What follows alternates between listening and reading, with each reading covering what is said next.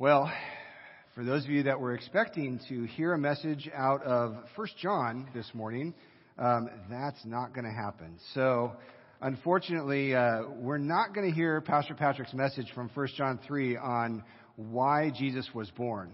At 7 o'clock this morning when my alarm went off, I'm stretching in bed and petting the dog and getting ready to get up and come and set up for this morning. And the phone rings, and I'm thinking to myself, whenever the phone rings that early in the morning, it's never a good sign.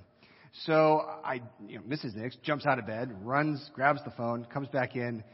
Carrie needs to talk to you. Oh no, I know what this means. And unfortunately, got the news at 7 a.m. because I ignored a phone call at 3 a.m. thinking, who would possibly call me at 3 a.m.?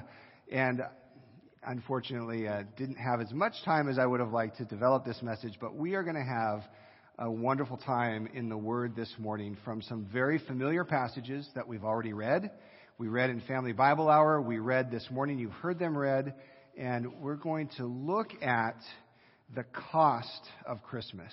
So that's what we're going to be talking about this morning, the cost of Christmas. Think about Christmas, and you think about how it has become so secularized. You think about how it has become so commercialized, right? Christmas begins when? July, right? I mean, it begins in July. Hallmark is putting out their Christmas ornaments in July. And then all of a sudden Black Friday arrives and everybody's got to go out on Black Friday. And what do they want to do on Black Friday? Spend money, right? It takes cost. It takes time. It takes travel. It takes money to buy presents. Putting food on the table, right? We're going to have Christmas parties. How many Christmas parties have we been to already? And it's not even Christmas yet. I've at least been to 3, and all of those parties cost money. It costs time. It costs travel, gas. What about the decorations?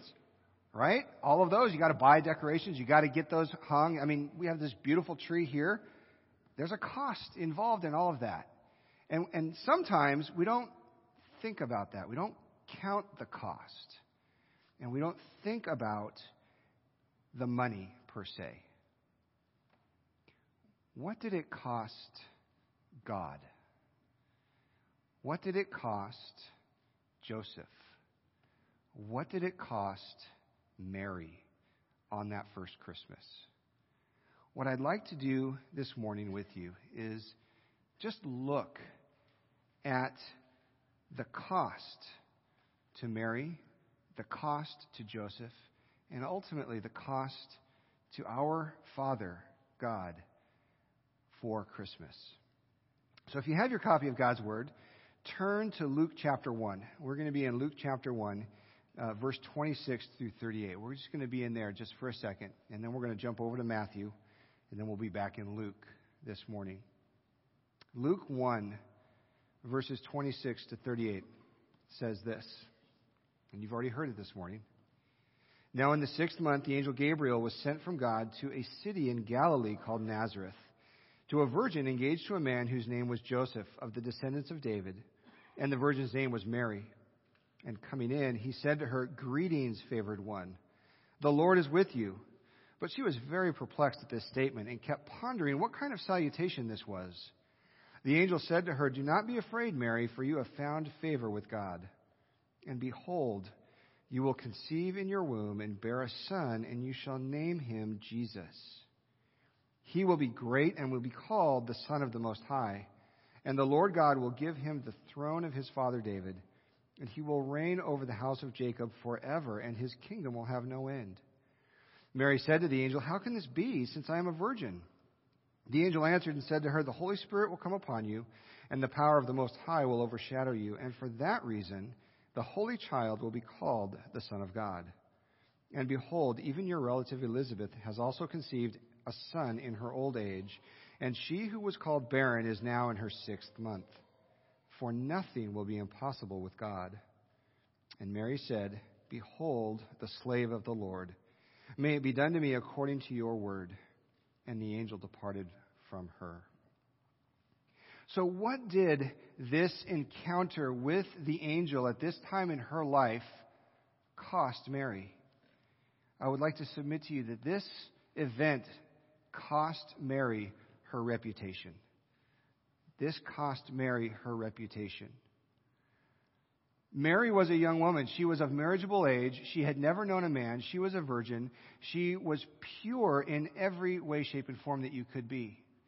She loved the Lord. And as you see in Luke, there is this song later on in the chapter, starting in verse 46. We call it the Magnificat. And it is a song of praise that Mary sings to the Lord about all that she is learning about what this means to her. But ultimately, her becoming pregnant before marriage cost her her reputation. Jesus was revealed to her as the Son of God in 3 different ways in this passage as you look at this. So this young teenage girl has this incredible vision, an incredible encounter with an angel, and she is told that you are going to bear in your body the Son of God. Jesus is the Son of God, and there's 3 different ways that it was revealed to her. Look at verse 32. First, he is going to be the Davidic Messiah. He will be and will be called the Son of the Most High, and the Lord God will give him the throne of his father David. Everybody in Israel was looking for the Messiah. They were looking for the Savior. They needed to be released from the bondage and oppression of Rome at this time. They wanted freedom. And so they needed a Savior. Even Mary was looking for this Savior. She was waiting for the Messiah to come. And it was revealed to her that you have been the chosen one. You are the one that is going to bear this Messiah, this Savior. And he is going to sit on the Davidic throne. And when you look at the genealogies in Luke and Matthew, and you wonder, why are they so different?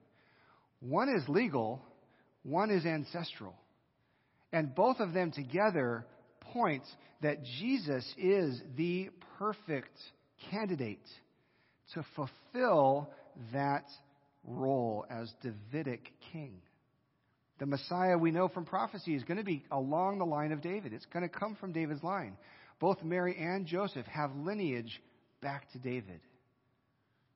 The second way the Messiah was revealed to her is that he's going to be an eternal king in verse 33. He will reign over the house of Jacob forever, and his kingdom will have no end. We know from Revelation, looking at Revelation, that the lion-like lamb or the lamb-like lion is the one who was worthy to open the seals. He is the one that is at the throne room, is standing behind and in front of the throne of God. That is Jesus, our Messiah, and his kingdom will have no end. And the third thing that was revealed to Mary is that he is the Holy One. Look at verse 35. The angel answered and said to her, the Holy Spirit will come upon you, and the power of the Most High will overshadow you. And for that reason, the Holy Child shall be called the Son of God. This is no ordinary child. This is a set-apart child. This is a special child. This is a perfect child. This is a sinless child. Not conceived in sin, conceived by the Holy Spirit. Supernatural implantation of an embryo in Mary's womb so that she would be able to go through 9 months of gestation and birth the Son of God. After she gets this revealed to her, there is a cost that she has to consider. There is a cost that comes with this revelation. She can fight it. Remember Moses back in Exodus at the burning bush? I'm going to send you to set my people free. And what does Moses do? Oh, no, don't send me. I can't speak well. Oh, no, don't send me. I'm not good at public speaking. Oh, no, don't send me. I'm old. Oh, no, don't send. Excuse after excuse after excuse after excuse. Finally, the Lord says, no, go. You're going. End of story. Mary could have done the same thing.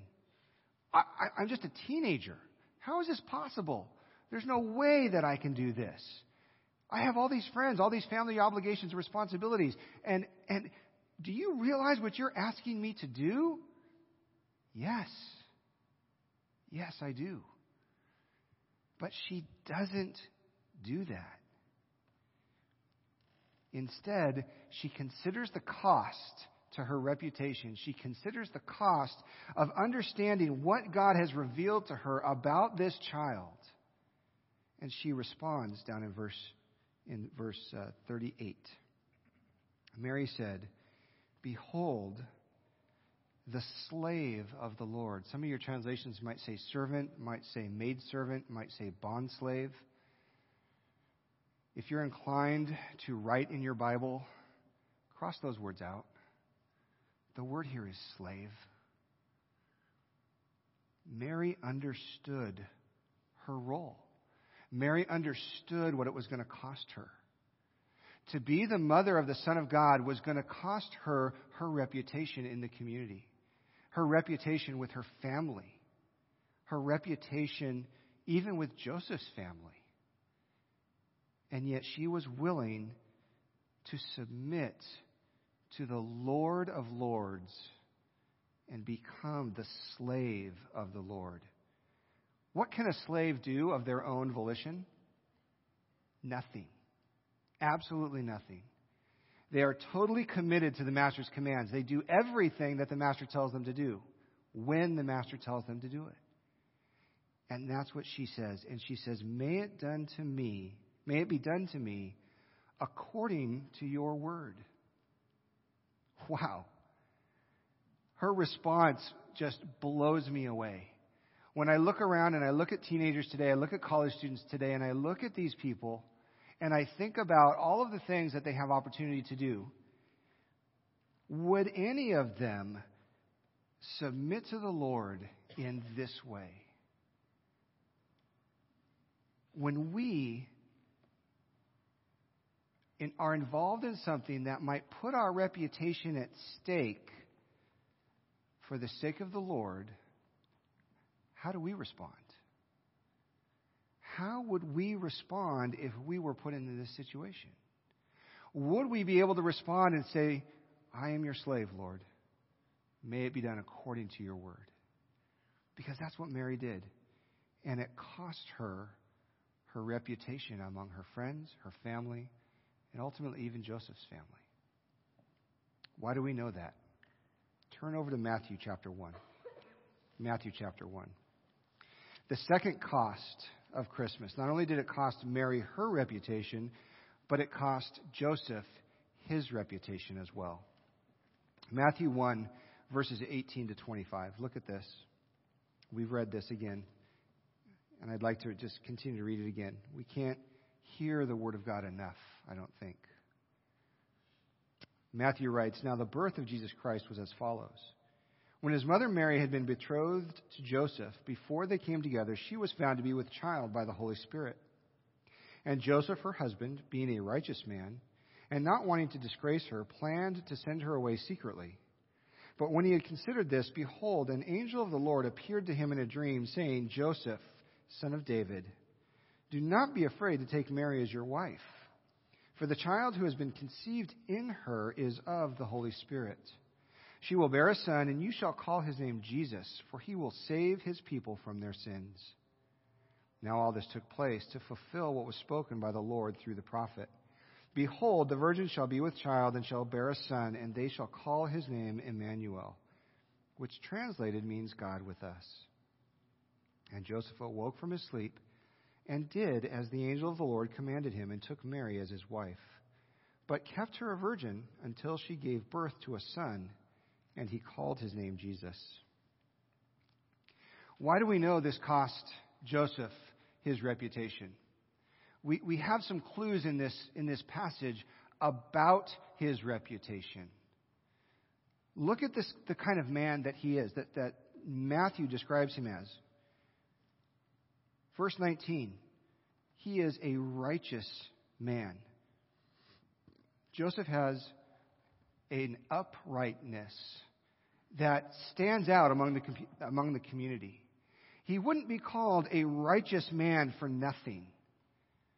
So he has some kind of standing, some kind of influence among the community in which he lives. Secondly, he's a wise man. Verse 20. When he had considered this. So obviously he was not somebody that makes rash decisions. He wasn't going to rush to judgment on his betrothed and just make a public spectacle of her. He was going to make sure that he considered every angle. He was going to consider all of the options, all of the possibilities.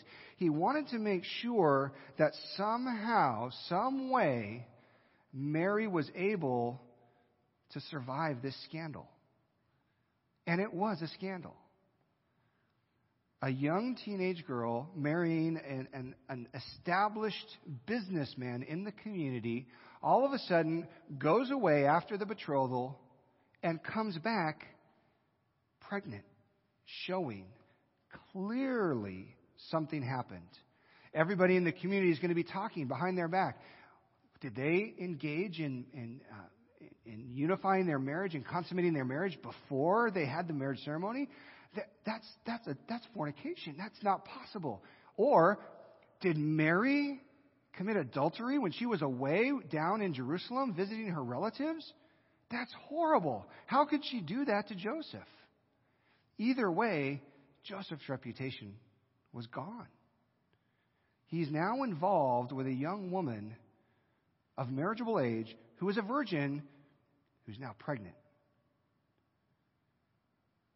His reputation is undermined.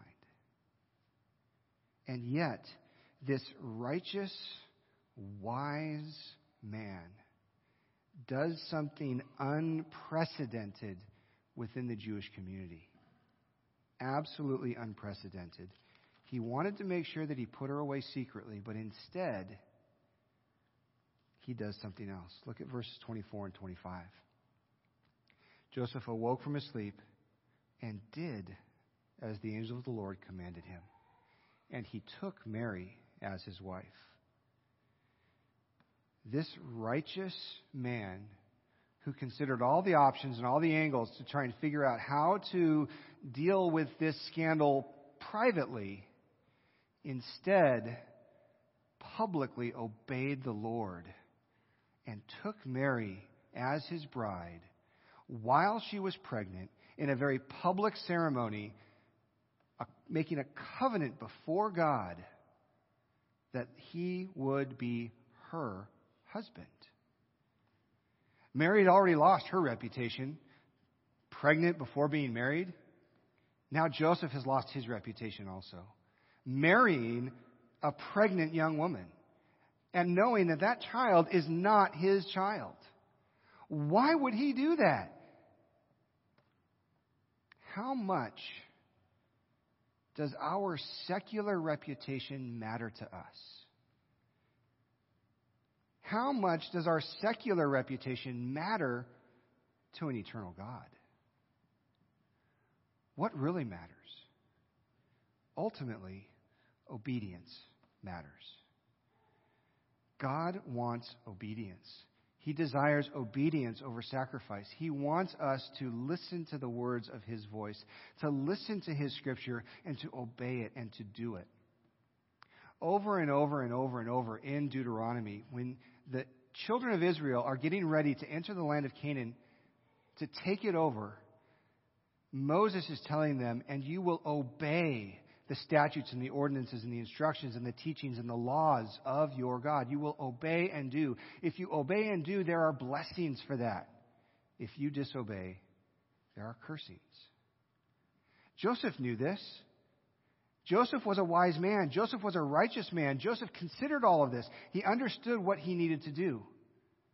And he obeyed God to the cost of his reputation.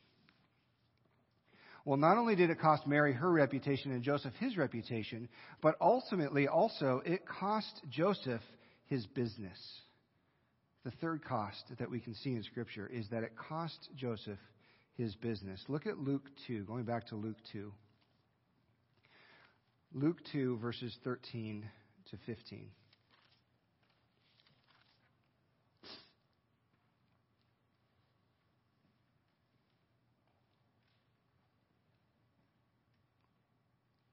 And suddenly there appeared with the angel a multitude.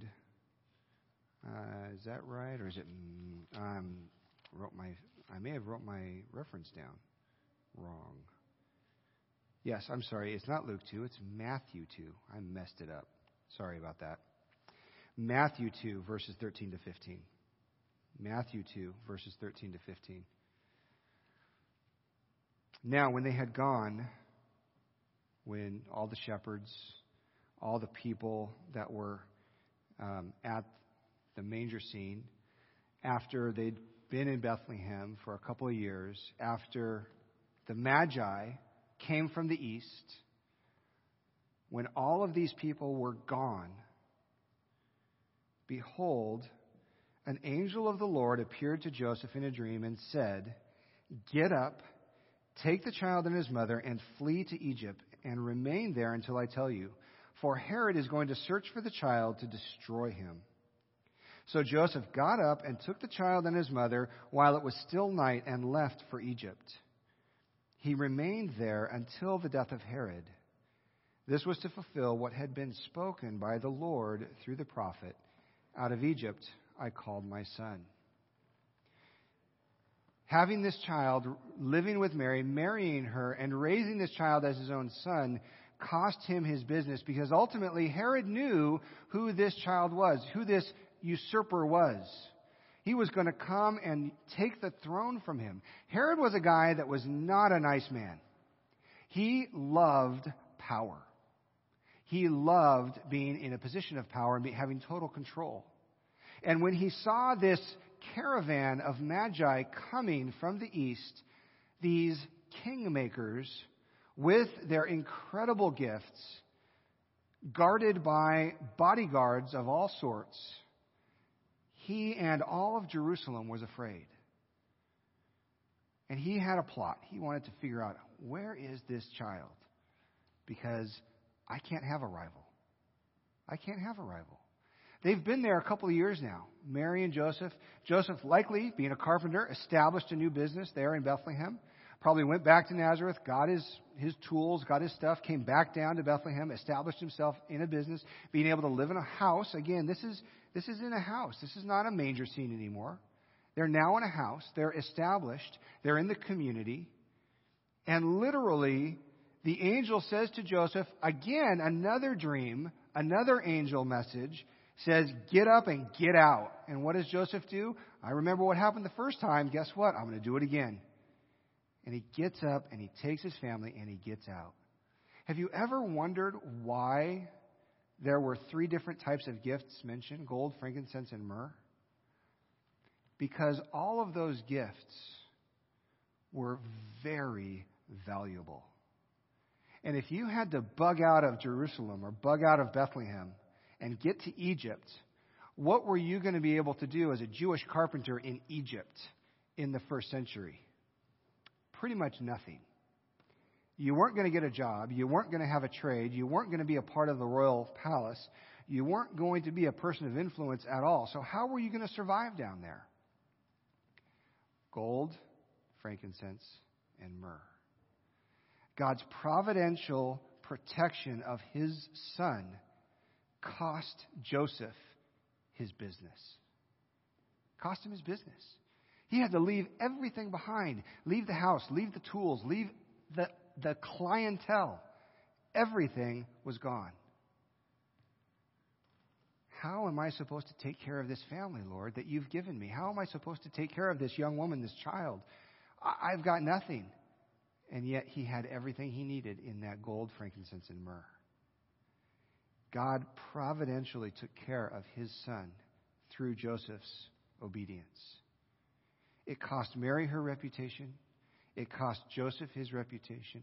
It cost Joseph his job, his business, his livelihood.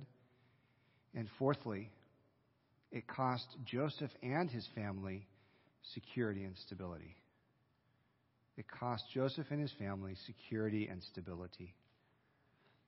How many people here love security and stability in a job, in a house, in a living situation, insurance, life insurance, 401k, savings account, emergency fund? It's right? We love that. We love that. Guess what? Joseph didn't have that. Joseph and Mary didn't have that. They were literally on the run from Herod. And then when they finally hear that Herod dies, look at what Luke tells us in Luke 2, verses 19 through 23. I'm sorry, Matthew. Man, I want to stay in Luke, but we're in Matthew. Matthew 2, 19 to 23. I misled Jeff also with the slides. Sorry about that. Matthew 2, 19 to 23. But when Herod died, behold, an angel of the Lord appeared in a dream to Joseph in Egypt and said, "Get up, take the child and his mother, and go into the land of Israel. For those who sought the child's life are dead." So Joseph got up and took the child and his mother and came into the land of Israel.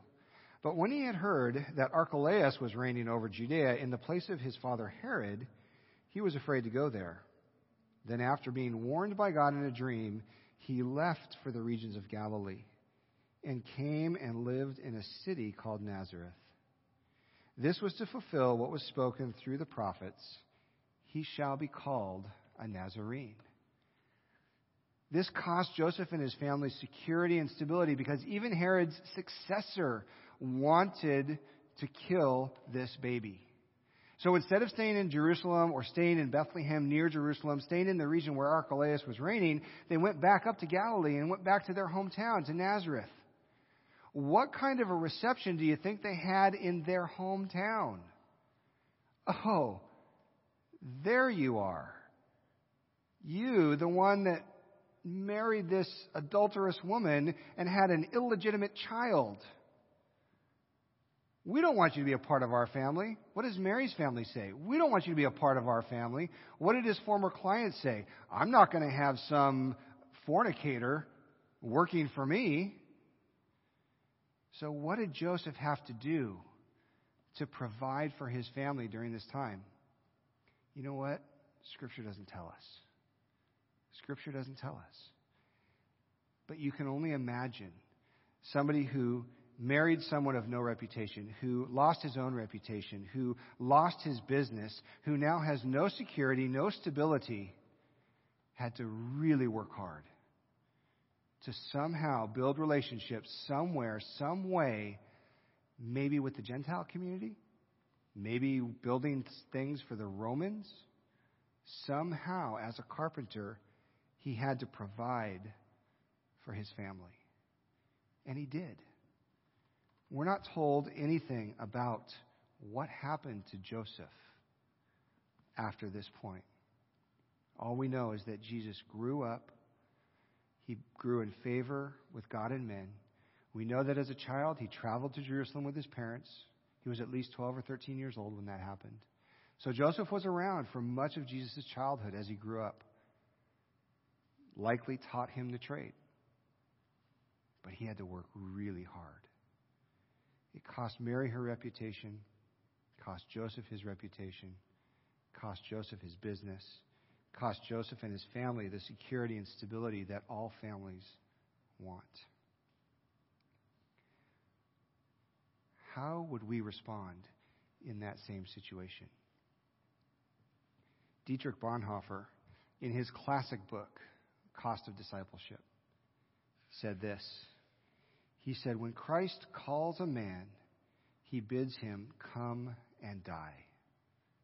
Come and die. That's what it costs. Jim Elliot said this, missionary to the Auca Indians down in South America, said this. He is no fool who gives up what he cannot keep to gain what he can never lose. And we know what happened to Jim Elliot as he was wanting to preach the gospel and let the light shine in a very dark place, cost him his life. Well, ultimately, we know what the ultimate cost of Christmas was. The ultimate cost of Christmas, number 5, is that it cost God his Son. It cost God the Father his Son on the cross. You know the crucifixion stories. You know about Peter's denial, the arrest, the beatings. And you know, ultimately, in Matthew 27, as Jesus is hanging on the cross, verse 45 says this: Now from the 6th hour, darkness fell upon all the land until the 9th hour. About the 9th hour, Jesus cried out with a loud voice, saying, Eli, Eli, lama sabachthani. That is, my God, why have you forsaken me?